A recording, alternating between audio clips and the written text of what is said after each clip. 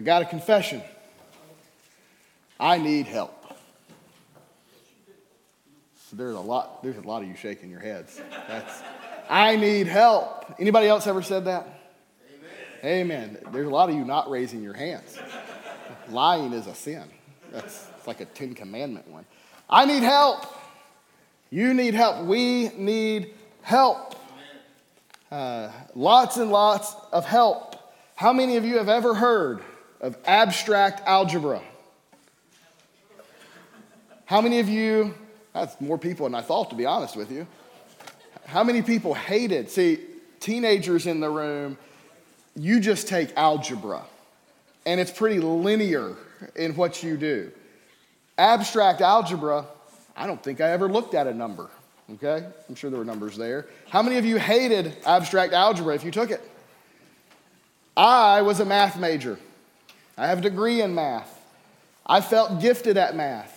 I made A's in calculus, 1, 2, 3, and 4. Some of you didn't even know there were 4 calculuses out there, but there are. I made A's, trigonometry, made a B in geometry. That's okay, that's okay. Then I hit that roadblock known as abstract algebra with a professor from Iran who I could not understand. Day in and day out, I sat there with like Krispy Kreme glazed eyes. Because honestly, that's all I was thinking about, because I didn't know what the guy was saying. I didn't know what he was writing on the board. I had never seen this in my life. I'm a smart guy. Toot, toot, right? I heard that. 3 grades in this class. No homework, 3 exams. That's it. Exam number 1,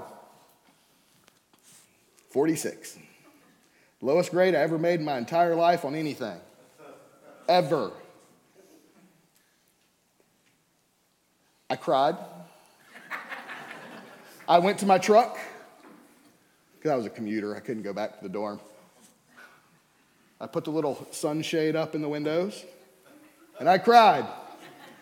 But I knew I was smart enough to do better. Weeks went by. Exam number 2. 3 exams, that's it. Exam number 2, I got it. 26.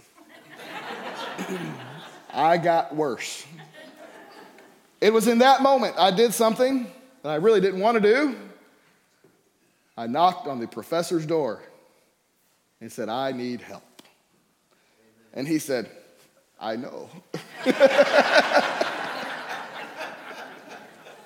There's like 4 people in the class. It's a small school, abstract, it's for math majors.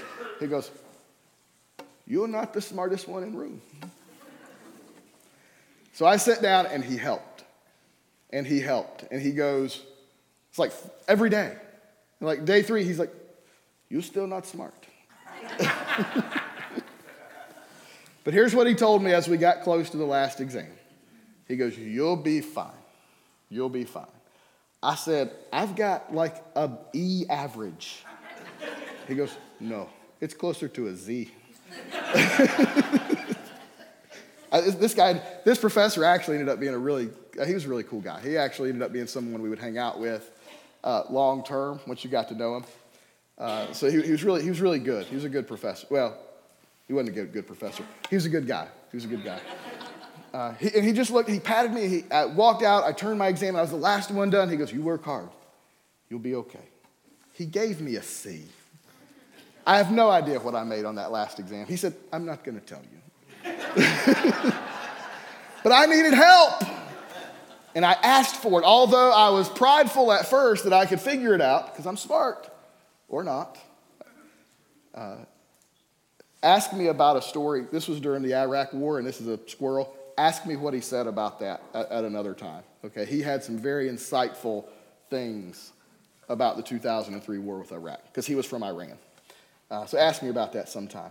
But he helped me pass the class. I mean, literally, he gave me the C, because I didn't earn the C based on my grades, but I earned it because I went and got help.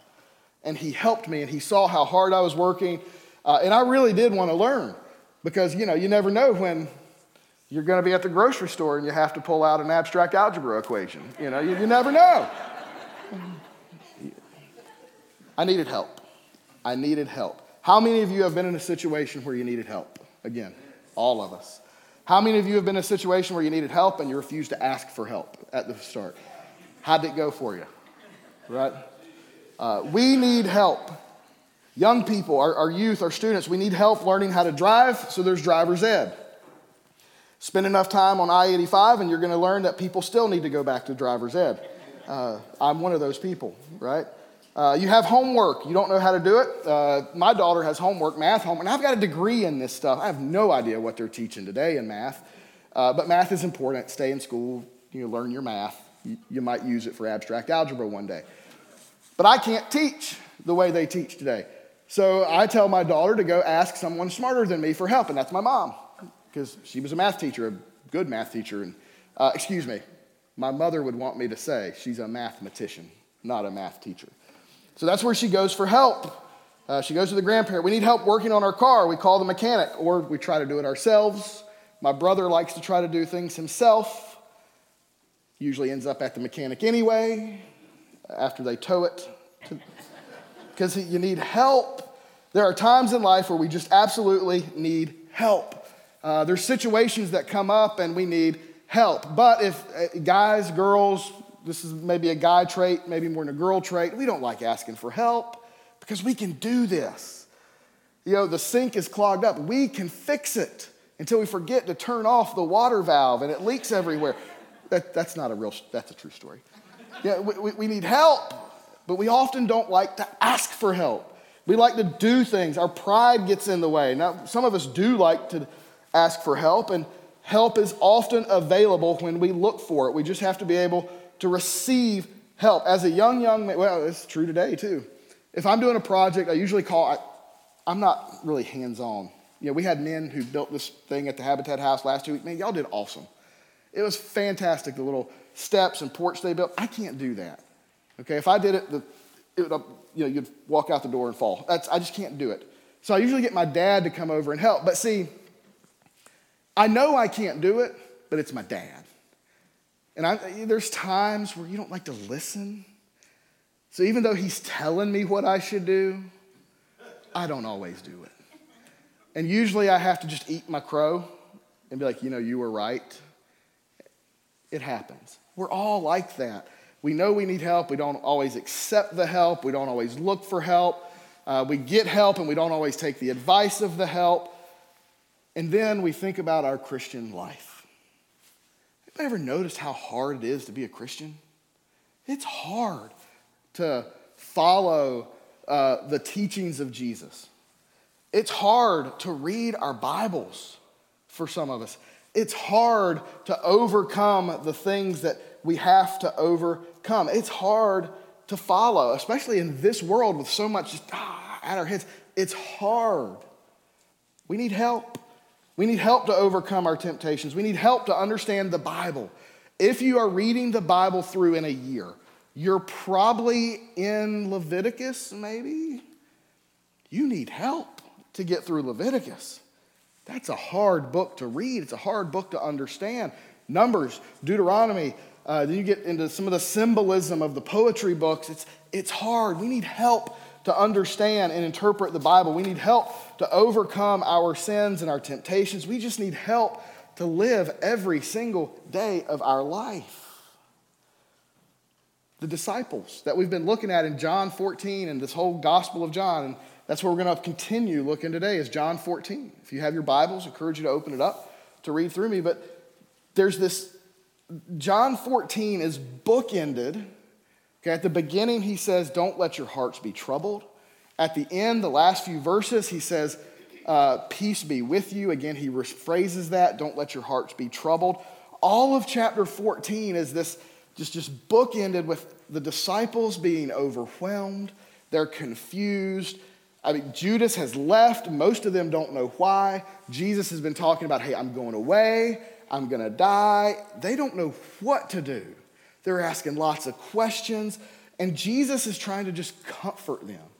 He's just trying to tell them it's going to be okay.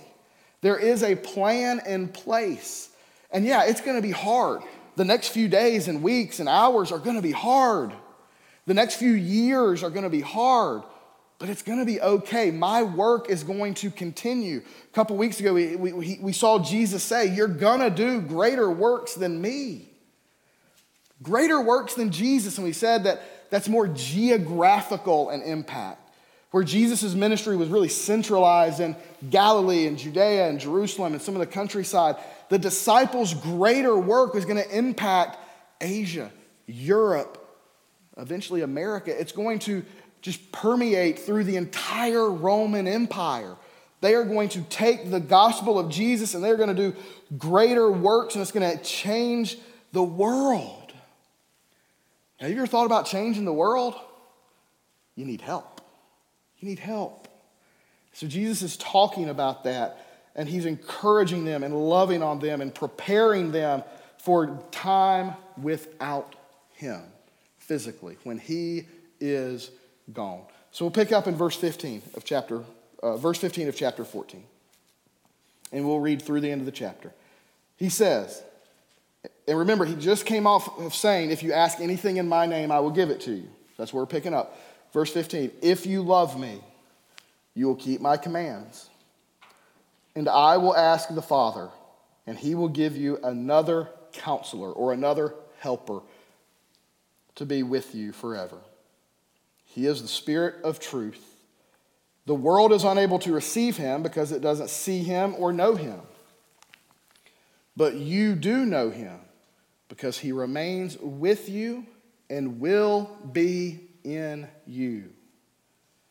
I will not leave you as orphans. Listen to that. I will not. Jesus is telling these disciples, I will not leave you as orphans. I am coming to you. In a little while, the world will no longer see me, but you will see me. Because I live, you live too.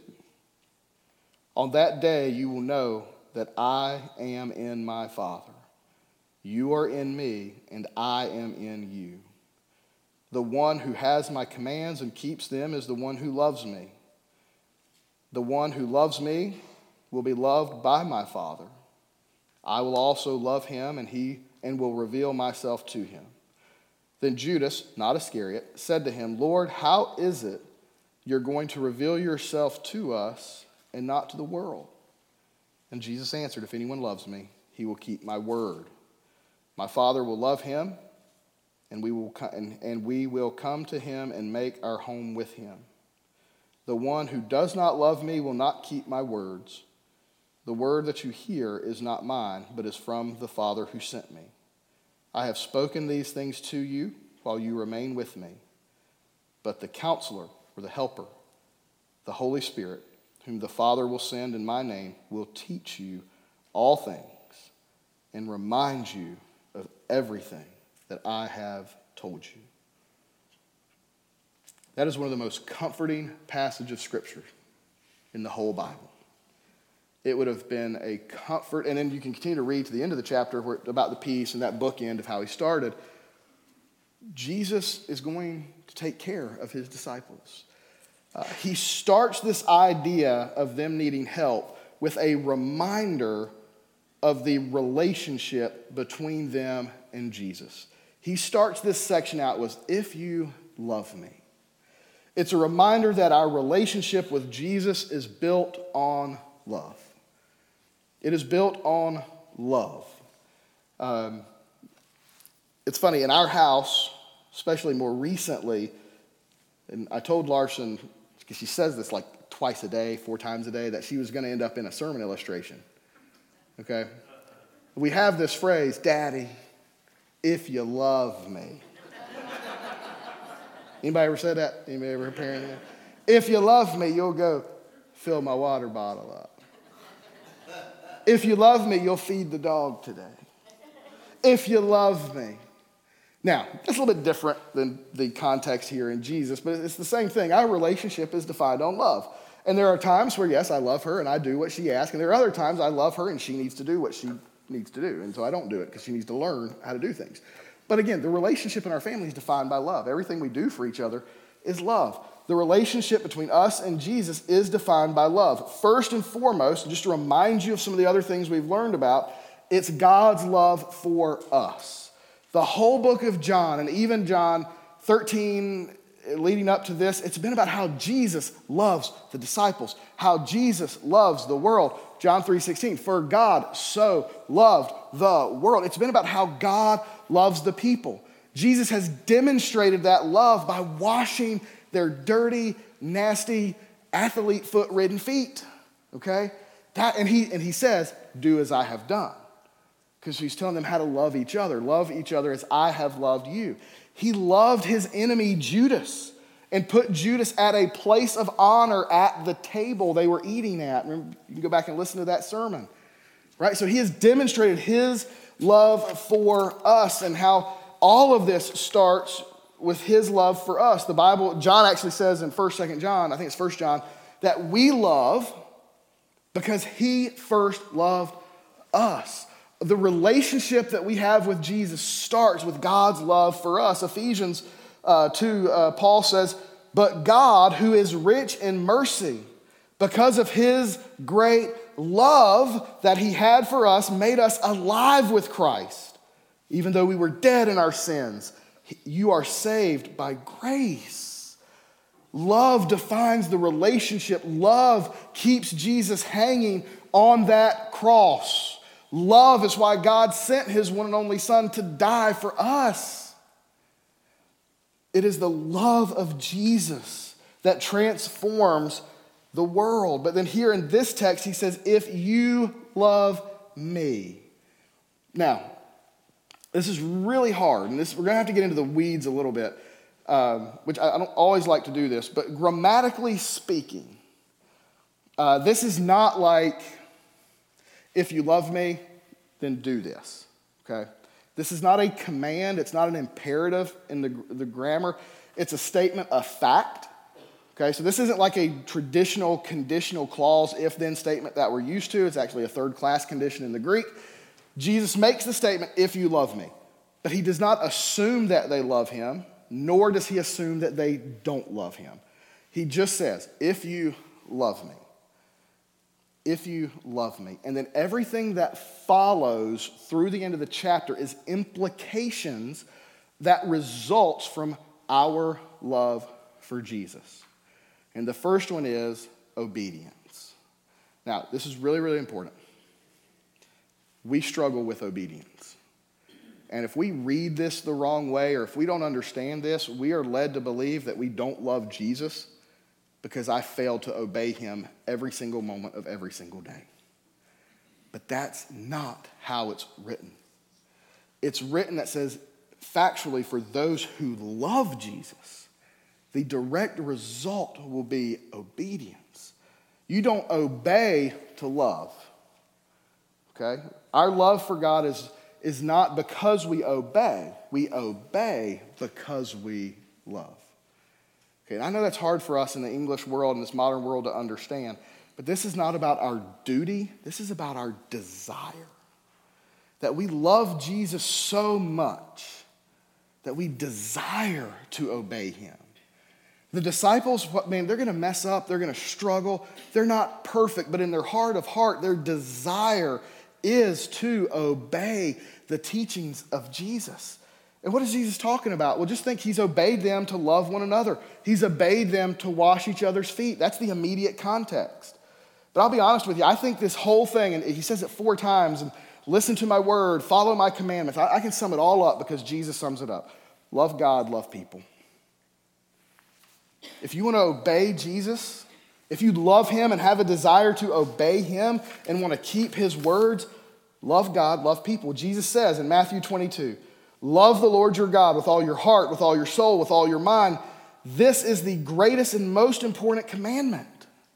Love the Lord your God. Love me. Love God. And the second is love your neighbor as yourself. Love God. Love people. You want to keep the 10 commandments? You can summarize all the 10 commandments. Love God. Love people. Worship no other gods before me. Love God. Don't steal. Love people. Don't lie about people. Love people. Don't commit adultery. Love people. Jesus sums it up. Love God, love people. That's how you keep his words. And in chapter 15, we'll dive even deeper in how we can accomplish this.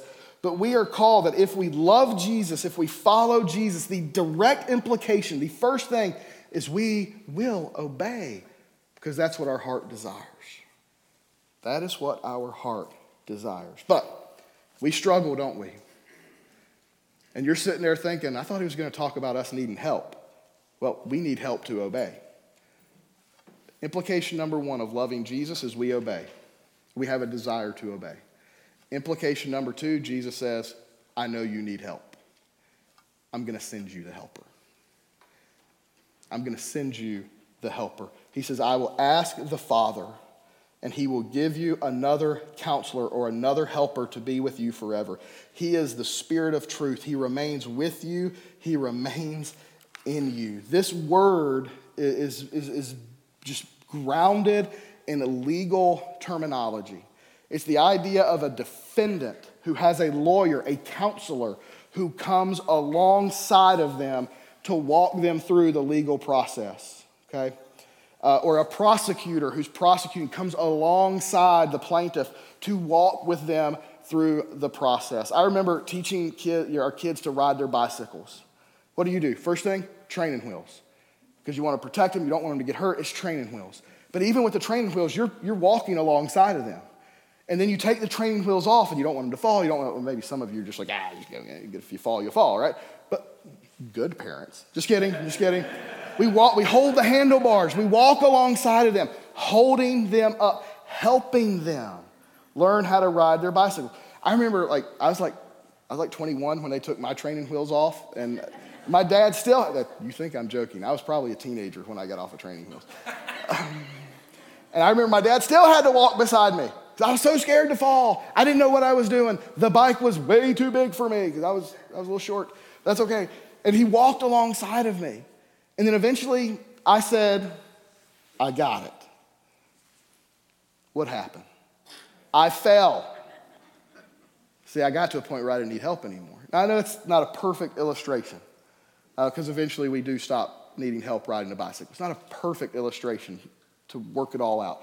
But the beginning aspect of it is what happens. The Holy Spirit comes alongside of us to help us, to encourage us, to empower us. And Jesus says, I'm going to send him. Now, very important. He says, I'm sending another counselor. I'm sending another helper. Okay, you got to watch this because this is very significant. There's two words for another. It can either be, I'm going to the coffee shop and I want another cup of coffee. But this cup of coffee needs to have cream and sugar and espresso or whatever. I just drink black coffee. Okay, it's another cup of coffee, but it's different, right? Because this one has cream and sugar. Or I could go up and say, I want another cup of coffee exactly like this cup of coffee. I drink a black cup of coffee. I want another black cup of coffee. I still get another of the same thing, but the black coffee versus black coffee is exactly the same. If I put cream and sugar in it, it's the same thing, but it's different. The word Jesus uses here is the one that says it's exactly the same. I'm sending you another exactly like me, in a sense, to come alongside of you. We see a beautiful picture in this text of the Trinity. We see the Father sending the Spirit. We see the Son asking the Father to send the Spirit. We see that we're in the Son, we're in the Father, we receive the Holy Spirit. The Holy Spirit will come and be like Jesus in the fact that he's going to continue to teach us. That's what the passage ends. He continues to be with us, and he's in us. And you can read other passages where Jesus says, look, it's better for me to go. I have to go because when I go, you get the Spirit, and that's really what you need. I've been with you. The Spirit is going to be in you, and he's going to be in you forever. In Jesus' humanity, he's in a physical body. Whether he's crucified or natural death, he's going to die. And we know he's going to be crucified. His physical body is going to die. His spirit and his body will be ascended into heaven. He's not going to be here anymore. But the Spirit comes and will be with them and in them forever. And it will continue the work that Jesus has already started. Again, the Trinity is really hard to explain. It's really hard to understand. It's one God in three persons. The Father is God, but the Father is not the Son. The Father is not the Spirit. The Son is God, but the Son is not the Father and the Son is not the Spirit. The Spirit is God, but the Spirit is not the Father and the Spirit is not the Son. But the Spirit continues that work that Jesus has already started. When we have trouble understanding scriptures, do you ask? Not me. I mean, you can ask me. I'd love to help you. But do you just sit back and say, God, I don't get it. I need the Spirit to help me to understand this. I need to feel the presence of the Spirit when we feel lonely. Jesus says, I'm sending you help because I know it's going to be hard. I get it. And by the way, Peter's not top-notch disciple. I don't know if you've read about Peter. And yet he's going to be empowered and filled with the Holy Spirit. And this Peter, the guy that cuts an ear off of a Roman soldier, that's the way he wanted to obey Jesus, by going to battle. But he stands up on the day of Pentecost. He's filled with the Holy Spirit, and he preaches, and he teaches. He's uneducated, by the way. And he preaches, and he teaches. And 3,000 people. Greater works, because he had help from the Father. He had help in the Holy Spirit. He had help. Listen, I want you to listen very carefully. I'm going to sit down for this one. You're sitting down. I'm going to sit down. I want you to lean in. When you're feeling alone, you're not really alone. You have the Holy Spirit. When you are in that hospital bed, you're not alone. You have the Holy Spirit.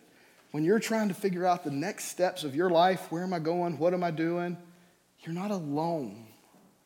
You have the Holy Spirit. When you have a chance to tell somebody about Jesus, it's scary. We feel like we don't know what to say or how to say it. You're not alone. You have the Holy Spirit. When you are struggling with your sin, everybody in here's got a sin you struggle with. Maybe more than one, but everybody's got a sin you struggle with. At least one. On those days when it is hard to say no to that temptation, you have the Holy Spirit in you. And by the way, the Bible says Jesus always gives us a way out. We just have to see the way out. We have to rely and trust the Holy Spirit a lot. See, here's what, we're Baptist. We're scared of the Holy Spirit. Let's just be honest. We're scared of the Holy Spirit. You know why? Because we've seen, honestly, false manifestations of the Holy Spirit. We've seen real manifestations of the Holy Spirit, and we're afraid of it. We're afraid of it. Some of us are actually afraid that if we really listen, if we really ask for help, he may tell us to do something we really don't want to do. We can't be afraid of the Holy Spirit. We can't be afraid of what the Holy Spirit can do in our life. We sang that song, Holy Spirit, you are welcome here. Is he? Is he welcome in your home? Is he welcome in your heart? Is he welcome in this church, another church? Do we really ask him for help? Now, we know he's here. He's in us. If you're a Christian, if you follow Jesus, he's in you. He's in you. The question is, do you turn your life over to him? Do you really trust the helper? Do you really trust what he's going to do and what he's going to say? Do you really trust that he is with you when you're alone? Do you trust that he's with you in that hospital bed? Do you trust the Holy Spirit? Listen, the work is hard. We will never accomplish it if we don't rely on the helper. If we don't actively trust the help that the Spirit gives us, we will fail. By the way, we'll fail at doing the greater things that we've been called to do if we don't get help from the Holy Spirit. If we don't let the Holy Spirit guide our prayer life, then we'll find ourselves, well, I prayed in Jesus' name and it didn't happen. We just read that last 2 weeks ago. Anything you pray in my name, I'll give to you. Are you praying in alignment with God's will? Are you letting the Holy Spirit guide your prayer life? So here's the question. Are you relying on the Holy Spirit? Are you trusting in him? Are you praying for an outpouring of the Holy Spirit? Listen, I'm as skeptical as anybody about what's going on at these college campuses. Big revivals are breaking out in Asbury, Samford, all these. And I think skepticism is healthy because the Bible does say test the spirits. But here's what I know above all else. There is an outpouring of the Spirit happening in those places. And while there may be things happening that is contradictory of that, there are people in those rooms who are truly being revived, and there are people in those rooms who are truly experiencing the blessings of the Spirit being poured out in their life. See, this is revival. Revival starts in churches. Revival happens in chapels. When God's people are revived, when God's people lend themselves to the outpouring of the Holy Spirit, when God's people pray for the Holy Spirit, revival happens. Revival's for the church. And the results of revival will be an awakening of people outside of the church. We will do greater works when we allow the Spirit to revive our hearts, our minds, our souls. And you do that through Scripture, and I don't want to jump too much ahead into next week's sermon. But we have to rely on the Holy Spirit and not ourselves. Here's what the Proverbs say. I'll leave you with this. Trust in the Lord with all your heart.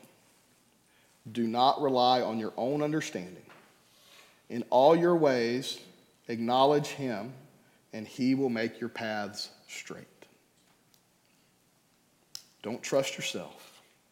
Trust the Spirit that you have in you if you are a believer of Jesus Christ. Let's pray together. Father, we thank you for a helper. We're so grateful that you understood how hard this life is, that you understood our struggles with sin, our struggles with understanding the Bible, our struggles in life in general. Father, we just are so thankful that you understand, that you get what we're going through. But we're so thankful that you sent us a helper, that you sent us the Spirit of truth to help us to discern the truth of the Bible, to help us discern what is right and wrong, to help show us the right path to take. We're thankful that the Holy Spirit continues to work in us and to teach us, and that it reminds us of what you have said. But Father, help us to tap into it. Father, help us to be open to it, not to be fearful of it, to reject it, to be apprehensive or anxious about it. Because oftentimes you move in ways that we don't understand, ways that we're not comfortable with. Father, we do pray that you move. We pray that you would open our hearts so that we would see the movement, that you would revive our hearts, our souls, our spirits, our churches, and that through the revival that happens with the outpouring of your Spirit, that there would be an awakening, not just here, but around the world, as people are drawn to you and receive you and are saved by your grace and your work on the cross. Father, we love you and we thank you. And we ask this in Jesus' name. Amen.